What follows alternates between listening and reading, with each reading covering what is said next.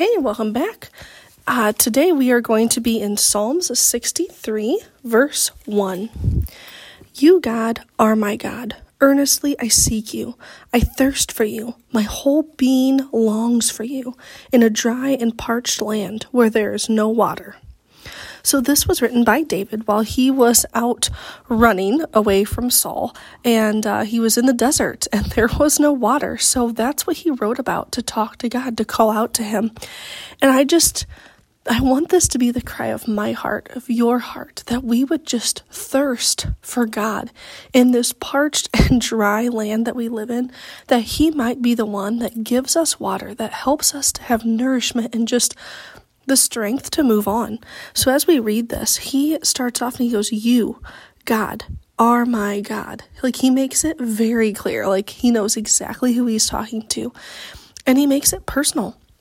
This isn't like here's my big prayer out to show everyone. Like, this is a one-on-one conversation between David and God that we just get to read on. And I think that's so cool. So he says, you, God, are my God. Earnestly I seek you. That's not just like I'll see what God thinks about this. No, like, he is desperate to hear from God. He is watching and waiting to see God move and hear what he has to say. And I hope that we do the same thing, because it says, then I thirst for you. He doesn't thirst for what God can give him. He thirsts for God himself. And that's a lesson that we all need to learn. We need to want the healer more than we want the healing. We need to, yes, gifts are great and God gives those to us, but he is really the true prize. And that's what David's saying here. He's like, I earnestly seek you. I thirst for you.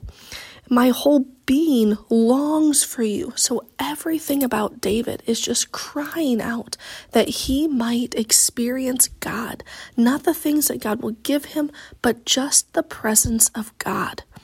How often do we long just to be in the presence of God? Like, sometimes that's a thing, sometimes it's not. Like, what are we in this for? We need to really stop and evaluate and look at ourselves and be like, okay, am I praising God because of who he is, period?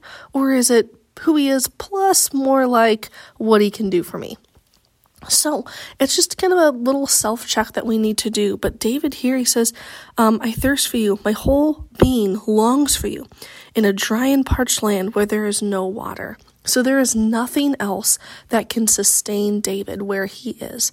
Just like us, we can try and sustain ourselves with things of this world and maybe achieving things or doing things or getting accolades, but nothing is going to fill us up in this parched land like God and like his presence.